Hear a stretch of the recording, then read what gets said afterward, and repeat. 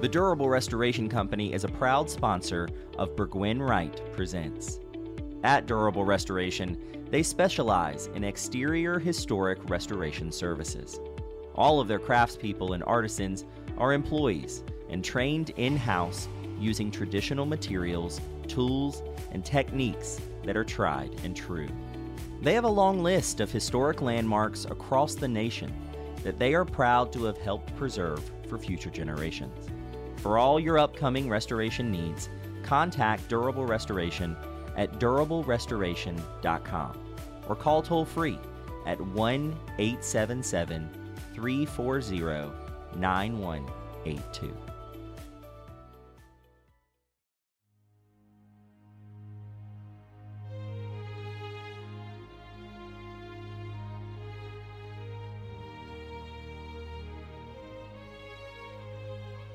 There's nothing quite like a drive from one end of North Carolina to the other. Seriously, in just a matter of hours, you can experience unmatched views of both the ocean and the mountains without ever crossing a state line. If you start in Wilmington, you'll begin your journey with your toes in the sands of a majestic coastline, which would have been the first bit of American soil many Scottish Highlanders saw when they immigrated here in the 1700s. Head west, and you'll soon start your ascent up the Blue Ridge Mountains, where thick forest coated in a signature blue haze stretches for as far as the eye can see.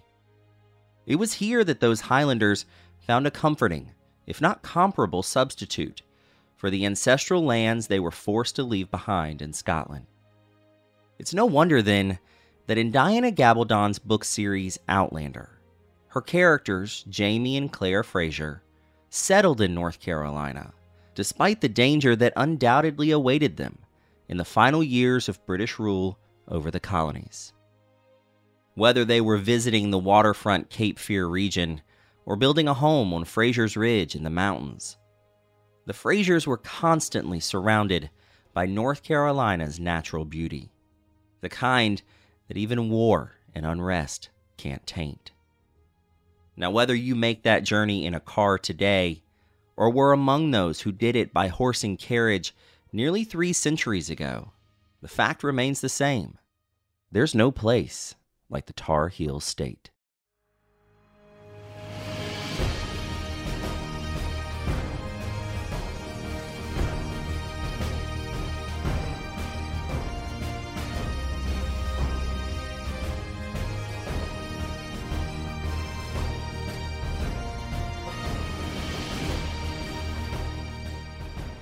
Hello, and welcome to a very special episode of Burgwin Wright Presents Outlander in the Cape Fear, a podcast series telling the stories of North Carolina's Cape Fear region through the history of one of its oldest historic sites.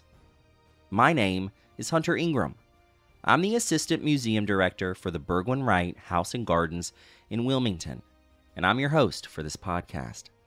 This season on Burgwin Wright Presents, we're exploring the real North Carolina history depicted in the global phenomenon that is Outlander, the historical fiction book series from author Diana Gabaldon, and the Stars series that adapted it for television.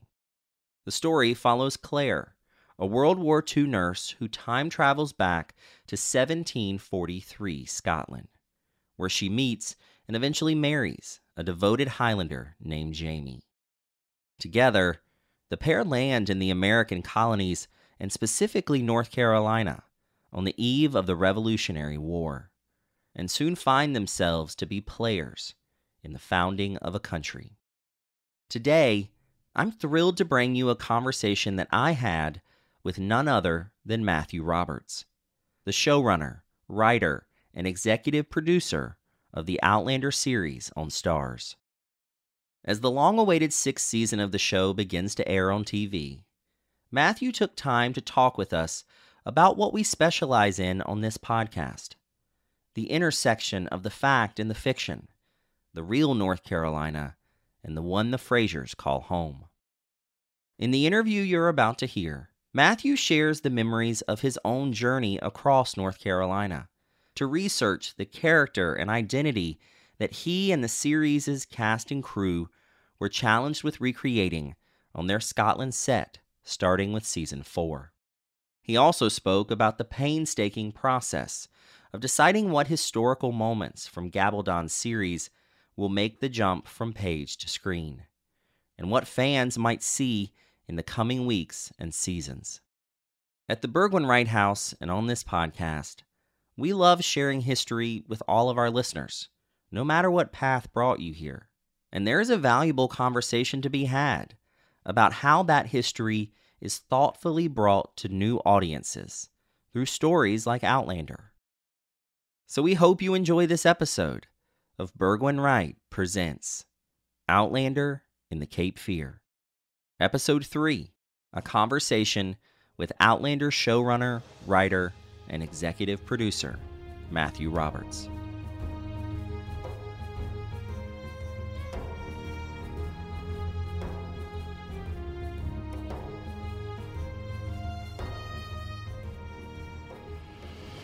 Matt, thank you so much for being on the show today. I'm happy to be here. First and foremost, I want to congratulate you on Season 6, getting to put it out into the world. I know that it's been a long time coming for you and everyone who works on it. You had some pretty unprecedented circumstances to make it in, and it's been a long time for everyone waiting. So what's it been like to kind of put this new chapter out into the world? I'll tell you, this has been a really, really long time, and just for the whole world to struggle through the last couple of years, it was daunting for the whole world. So we know we're not special in that. We were revved up, we had scripts ready to go, and then the pandemic hit, and then we had to sit back and look at our scripts and go, hey, we are not changing Outlander for a pandemic. There were a lot of shows that were able to do that. You can have an action show and you can separate people, but Outlander lives and breathes in its, emotional and intimate moments, and we just didn't want to change it. So we decided to wait, and that's really why the show, the Droughtlander, took almost 2 years before we got it out. So for me, and I have a saying, and I say this in the writer's room and in post, an episode isn't done until the audience gets to see it. And that is how I feel. So when it finally got out on Sunday, I was so happy that episode 1 was finally finished and out there. So, well, that's exciting. I mean, obviously so much goes into this, dealing with a story that's already there and so much expectation. Now, on this podcast, we have fun and talk about all the North Carolina history that the Frasers are living through. And I know that Diana has really set out a nice map and had done the legwork for you to weave that history into the story. But I'm curious, just on the creative side of the show, do you do your own research to kind of get to know this history so that you can best put it on screen, or do you trust in those words that she's given you? A little of both. So I definitely trust Diana's words for sure that, she does, she's researched these books, up and down and cross and sideways. But back in the day when we were moving, when the story was moving to North Carolina, I flew into Atlanta and rented a car and drove all the way from Wilmington all the way to the Blue Ridge and back again. And I wanted to see what North Carolina looked like. I wanted to feel what it felt like to be there. And I went to Cherokee, North Carolina, and spent time there because I know that was the area, and we were going to be really delving into those storylines. But they went to the low country and the Piedmont, and I just kind of covered North Carolina and walked the walk, because you can't really write about something, I don't think, in and not be there and see it for yourself. Now, that being said, I know a lot of Diana wrote the first book with never setting foot in Scotland, and what an amazing job she did, because she started a phenomenon with people falling in love with Scotland, and she didn't even go, and she's been there multiple times since.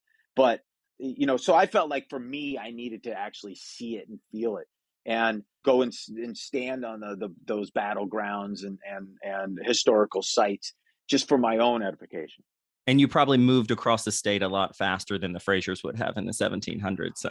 I was going to go at the same pace just to experience it, but I had people in my life saying I couldn't be gone that long. But I will say I went in the fall, and it was gorgeous. Just all the leaves had just kind of fallen, but it was really pretty and cool.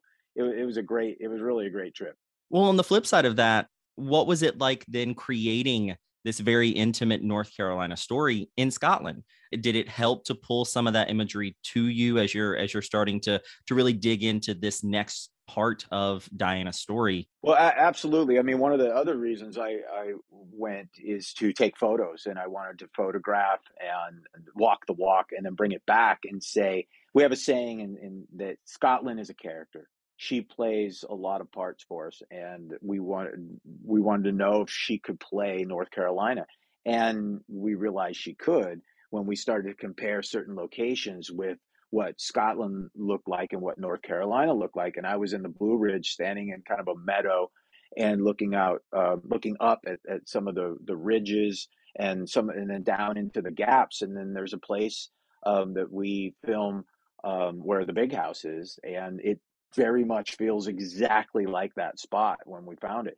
And that's the kind of thing that you can do. And then we often use stock footage to accentuate. So we don't have the Blue Ridge in Scotland. So we use stock footage, and then we create that blue mist that's so iconic with visual effects and certain things like that. So to really give you the feeling that you're in North Carolina, and the feedback, from the folks in North Carolina, I think has been pretty positive. And hey, you're doing a pretty good job faking it, and that always makes me feel good. So one of our executives from Stars is born and raised in North Carolina, and she's our go-to. We say, hey, how does this look? And she'll tell us when we aren't getting it right. That's for sure. So. I find a nice symmetry in the fact that you're looking for the similarities in North Carolina and Scotland. And that's what real Scottish Highlanders would have done. They would have tried to find a place that was similar to the home they've just left. And the mountains certainly help replicate that. So I think there's a nice symmetry there in doing it, 250 some years later. And I found on my trip that there's more Scots in the United States and Canada than there are in actually Scotland. And the Tartan Museum, of all places, you would think it'd be in Scotland, but it's not. It's in North Carolina, and one of the biggest Highland games in the world is in North Carolina. So I think there's so much Scottish history in North Carolina that the Scots who came over and they built their homes, and they really kept a lot of the culture as well. Now, was there ever a moment when you're trying to, staring down the barrel of this really big change for the story that you thought about shooting it in North Carolina? Was there ever that opportunity? Or I know that you all were very loyal to Scotland. So did that kind of ground you there for even this next chapter? We did. We thought, okay, hey, what would that move be like? Because essentially you're moving an entire production, and there's the teardown, and then there's the rebuild. And then with my trip to North Carolina to see if Scotland could portray North Carolina, we realized it really could. And with the way filming works and timing and budgets, the amount of time and money to dismantle and rebuild, and it would have made Droughtlander probably unpalatable for some of our fans. So we made the determined to stay in Scotland, and I determination, and I think it worked out really well, and for what we get to put on screen. In hindsight, all history seems important. And I think that Claire and Roger and Brianna, they all understand what is important in these episodes that you're in now. But how do you as the creative team kind of decide what needs to make the jump from the page to the screen?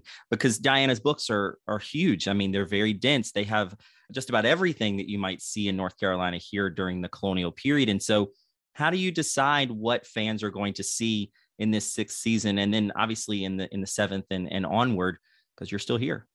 Yeah. It's a challenge. There's a lot of debate there. With Diana's books, everybody has a favorite part, and it's not necessarily a consensus all the time. I could love a scene, and someone else could love a different scene, and we go, how do we make that work? Some scenes are inherently bigger than others, and we have to have one of the big things is, do we have that actor to play that character in this storyline? Sometimes availability, we just don't have the availability of the people. And Diana has this is one of the things I say. Diana has every set, every character, every location at her fingertips, and she has no budget. She could write 10,000 people storm the castle. You know, that's not a spoiler. There are no castles anymore. Well, at least not in this particular storyline. But in that sense, we have to go, oh no, we would have to get 10,000 people. We would have to put costumes on those 10,000 people. So if you remember, the way we did Culloden is we took an enormous battle of what amounted to, 7, 8, 9,000 people, and we fragmented into Jamie's thoughts, and we took about 250 people instead of, that 9,000, and we made that work. And I thought it was a clever way to bring that to the audience, because what we also found over the course of trial and error is our fans like to emote with Jamie and Claire and Roger and Bree and Marceline and Fergus. The action sequences sometimes that we early on spent a lot of time filming never really made it to screen because it took away the time for our characters to be together. So what I've learned over the course is, hey, I want to spend more time with Jamie and Claire and Roger and Bree and less time on the battlefield. So we had to make some determinations. If a battle moves the character, then we put it in. If it's just plot and it's just moving the plot, then we might not use it, if that makes sense. So when you were on your trip to North Carolina, did you walk on these battlefields like Alamance and Moores Creek that's in the book and think about the human element? Because that's ultimately what you're serving in this story, and how you might tell it through the people and through your characters. Yeah, I tried to, go to as many places that were in the book as possible, and walking Alamance or walking Culloden or walking, Sterling when I was up there, and it's not in the book, but it's definitely a battlefield, and you start to think about the moment someone died in this spot where you're standing, and it does have a profound effect on you when you're trying to tell that story, and you're bringing it to screen. And those are the things. So when we did Alamance, it was really important to portray it as best we possibly could. And we're never going to get it right. We're never going to get it exactly right, because there's going to be some of that didn't happen, or that's not the way it happened. And we know that because we're not a documentary. We were trying to bring the feelings into the battle. And that was what was important to us, because we're never going to be able to replicate those things the way they actually were, because we can't build we can't build a bridge just for the sake of filming, because look, building bridges take a lot of time and effort, and getting 1,000 people to fight, that's physically impossible for us. So we always have to weigh that. We got things coming up in season 7, else maybe a spoiler, but there's a lot of big battles coming up in season 7, and we have to figure out how we can do that, because we're certainly not going to be able to recreate all these battles in just one season. Well, yeah, I mean, the American Revolution is going to offer you a lot of opportunities for that, but I guess the challenge, as you're saying, is to find out how that helps your particular character stories. I mean, it helped this country, it furthered this country. It is a forward momentum, whether it's character based or globally. But it's a tricky battle. I'm curious though, what's it been like to hear how the show and obviously the books over time have driven people to North Carolina historic sites, similar to the impact it's had in Scotland and their locations? you know, it took us a while to figure out that, when we first arrived in Scotland, and we were going to try to find locations. Um, no one knew the show. No one knew what we were talking about. There wasn't, you know, resistance. It was just like, hey, we don't know who you are. And then as we started to become more well known, the arms started opening up, which was really cool. And we have this Outlander effect, which is also really cool. I mean, some of these sites that have gone from a trickle of people coming into to Dune or Black Ness, and then hundreds and hundreds and hundreds of people now, even thousands, which is great. And if that could bring people to the history of Scotland, great. And also North Carolina, I think that there's so much that that people even in Scotland, when we were there, a lot of our crew would go, "Oh, I've never been here before." And, I don't think Scotland's much bigger than North Carolina, to tell you the truth. And you feel like, hey, there's probably a lot of people that haven't spent a lot of time in the Blue Ridge or the Piedmont or gone out to the Outer Banks and seen Ocracoke. And, I mean, some of these places are stunningly beautiful. But also, you think, oh, wow, man, the first people that set foot in America, from Europe, set foot in these areas, and they the Scots that were indentured and brought over. This is where they landed. This is where they stepped foot. Off at Wilmington, and some of that stuff is really cool if you can get people there to go and visit rather than people from without. It's the North Carolinians who haven't seen all these places that they get interested in their own state. It's amazing that that's actually helped the Scots see a lot of the places in Scotland too. So it's not, I think North Carolina, one of the most beautiful states I've been to. I've been to quite a few, and driving the Blue Ridge, I was like, wow, my God, this is, how more people don't know about this. It's really fascinating how many people have been driven, as you said, from inside North Carolina and from out to these historic sites that are either a passing mention or like Alamance are huge parts of the story. I think a lot of people that we've had on the podcast so far, these site managers and these historians are really grateful that Outlander is getting people interested in history in a way that they just have not been before. And whether it's in Scotland or North Carolina, I think that's always a good thing. I do too. I look, I'm a history buff. I would spend all my days driving around the United States, going to all these historical sites if someone would allow me to do that. I don't know if I can talk anybody into letting me do it, but and that was, I'm not going to say that my trip there was all work, because I enjoyed being there in North Carolina so much. I thought that, once again, the beauty of it's just striking. And I think we get lost in the cities. Sometimes we get lost in our day-to-days, and a short journey outside any one of the cities in Scotland and or North Carolina, and you could be in some of the most fantastic scenery. I was in Asheville, which is a stunning place on its own, but just 30 minutes outside Asheville, and you feel like you're in a different world. And that's where, obviously, where Claire and Jamie built the ridge, the fictional ridge. And you just go, wow, my God, this is such a short little trip. The day trips, like I live in Los Angeles, and it takes quite a while to get to a place that's outside of the city. And I always envy the places where you can do that. And I think that North Carolina and Scotland are those places. As we look towards the rest of season 6, and obviously I'm sure you all are brainstorming and getting ready for season 7, is there anything as a history buff from North Carolina's history and from these books that you're just really itching to finally do? I mean, whether it's a battle or just an intimate moment, I mean, is there anything here that North Carolina history fans can look forward to? Wow.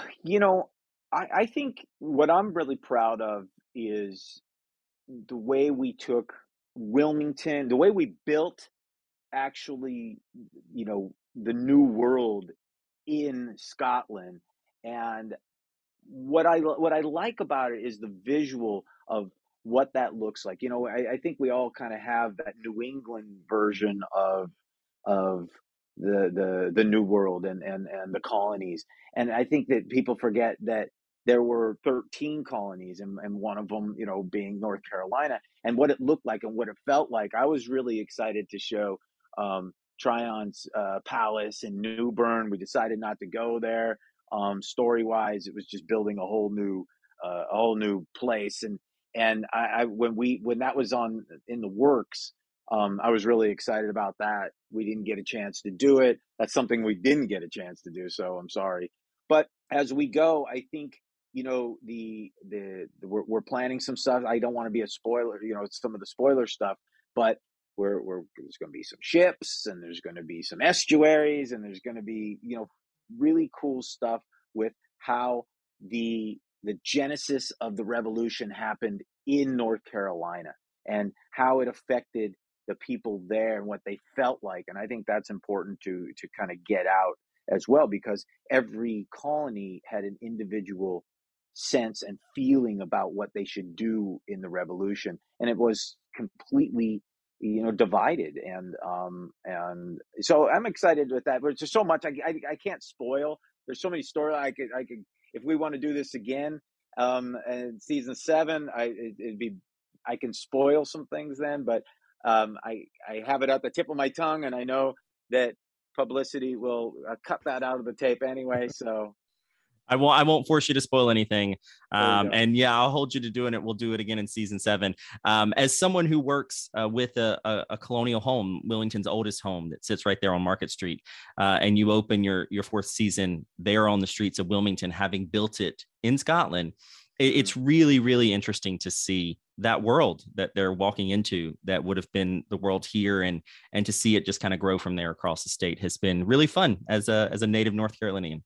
Yeah, let me ask you. I have my turn. Let me ask you a question. Okay. How do you feel Outlander has portrayed North Carolina over the last 2 full seasons, and now moving into its third? I think it's been great. Like I said, the Wilmington part, it was, Wilmington was such a interesting port city, and it was such a valuable entry point for so many Scottish Highlanders. But then they kind of fan out across the state. So I personally grew up in the heart of the state around the Charlotte area. And so I would go to the mountains. And so I've seen the mountains my entire life. And you really do feel that, that kind of enclave where Fraser's Ridge is, it's got a lot of character to it. It feels like something I would have seen on a trip to Asheville or Boone or something like that. Sure, and, yeah. And then throwing in the stock photos of the Blue Ridge Mountains is also a nice reminder of the real thing. And so it's a nice balance. And again, I think it just really gives this state in such a really interesting way some character historically. In North Carolina, because it's the South, a lot of the conversation is often about the Civil War.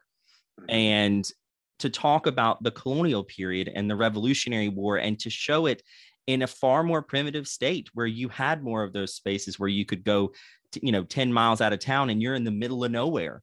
Yeah, that is really exciting. And I think it just shines a light on just a different era in North Carolina's history. And that's why, we wanted to talk about it, because it's such a fascinating point to bring people into the conversation about North Carolina's history at this time. Yeah, no, it's very, very true in the sense that when you talk about just, across the nation, this is a generalization, obviously, but you don't really hear about North Carolina or South Carolina, or very much when you talk about the Revolution. You talk about, Virginia and the city in Philadelphia, New York and Boston, and it's all seems like it all took place up there. And people forget that there was a lot of things happening in the South. I mean, one of the big port city, the way the Gulf Stream worked and the ships came in, that the first place they hit would be Charleston or Wilmington, and reload and unload. And so a lot was going on in that area. And I think that the more that we can talk about that on the show, what we like to do on the show is give as accurate as we possibly can be, details in scenes and storylines, because that is the richness to the show, and then it feels real at that point. And I think that's really important. So the more we know about what's going on in North Carolina during the Revolution, the better for the stories. Absolutely. And I think it does allow people something to latch onto and then visit here, whether it's down the street from where they live or if they're going to take a trip. And so I'm excited to see what you all do with North Carolina for the rest of season 6 and in season 7. Hopefully I'll talk to you then. And thank you so much, Matt, for your time. Thanks for having me, Hunter.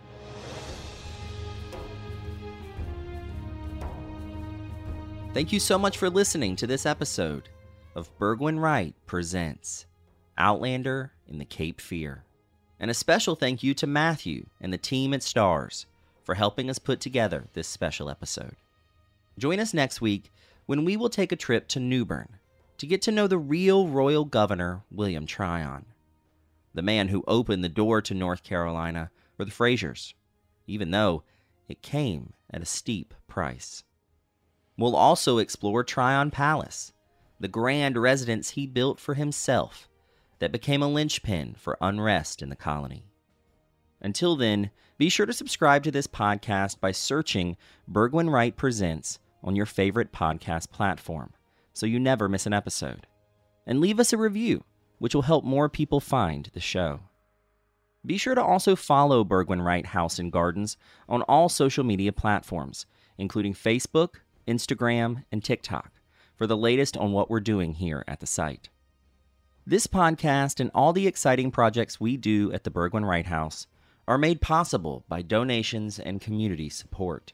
Please consider donating to our mission to further education and preservation of Wilmington's oldest historic site by donating at the link in each episode's description or on our website at burgwinwrighthouse.com/donate and the number 1. Thank you so much for supporting us. This podcast was produced, edited, and hosted by me, Hunter Ingram. We would like to thank Rachel Ross for our cover art design and the National Society of the Colonial Dames of America in the state of North Carolina for their support. I'll see you next time on Burgwin Wright Presents Outlander in the Cape Fear.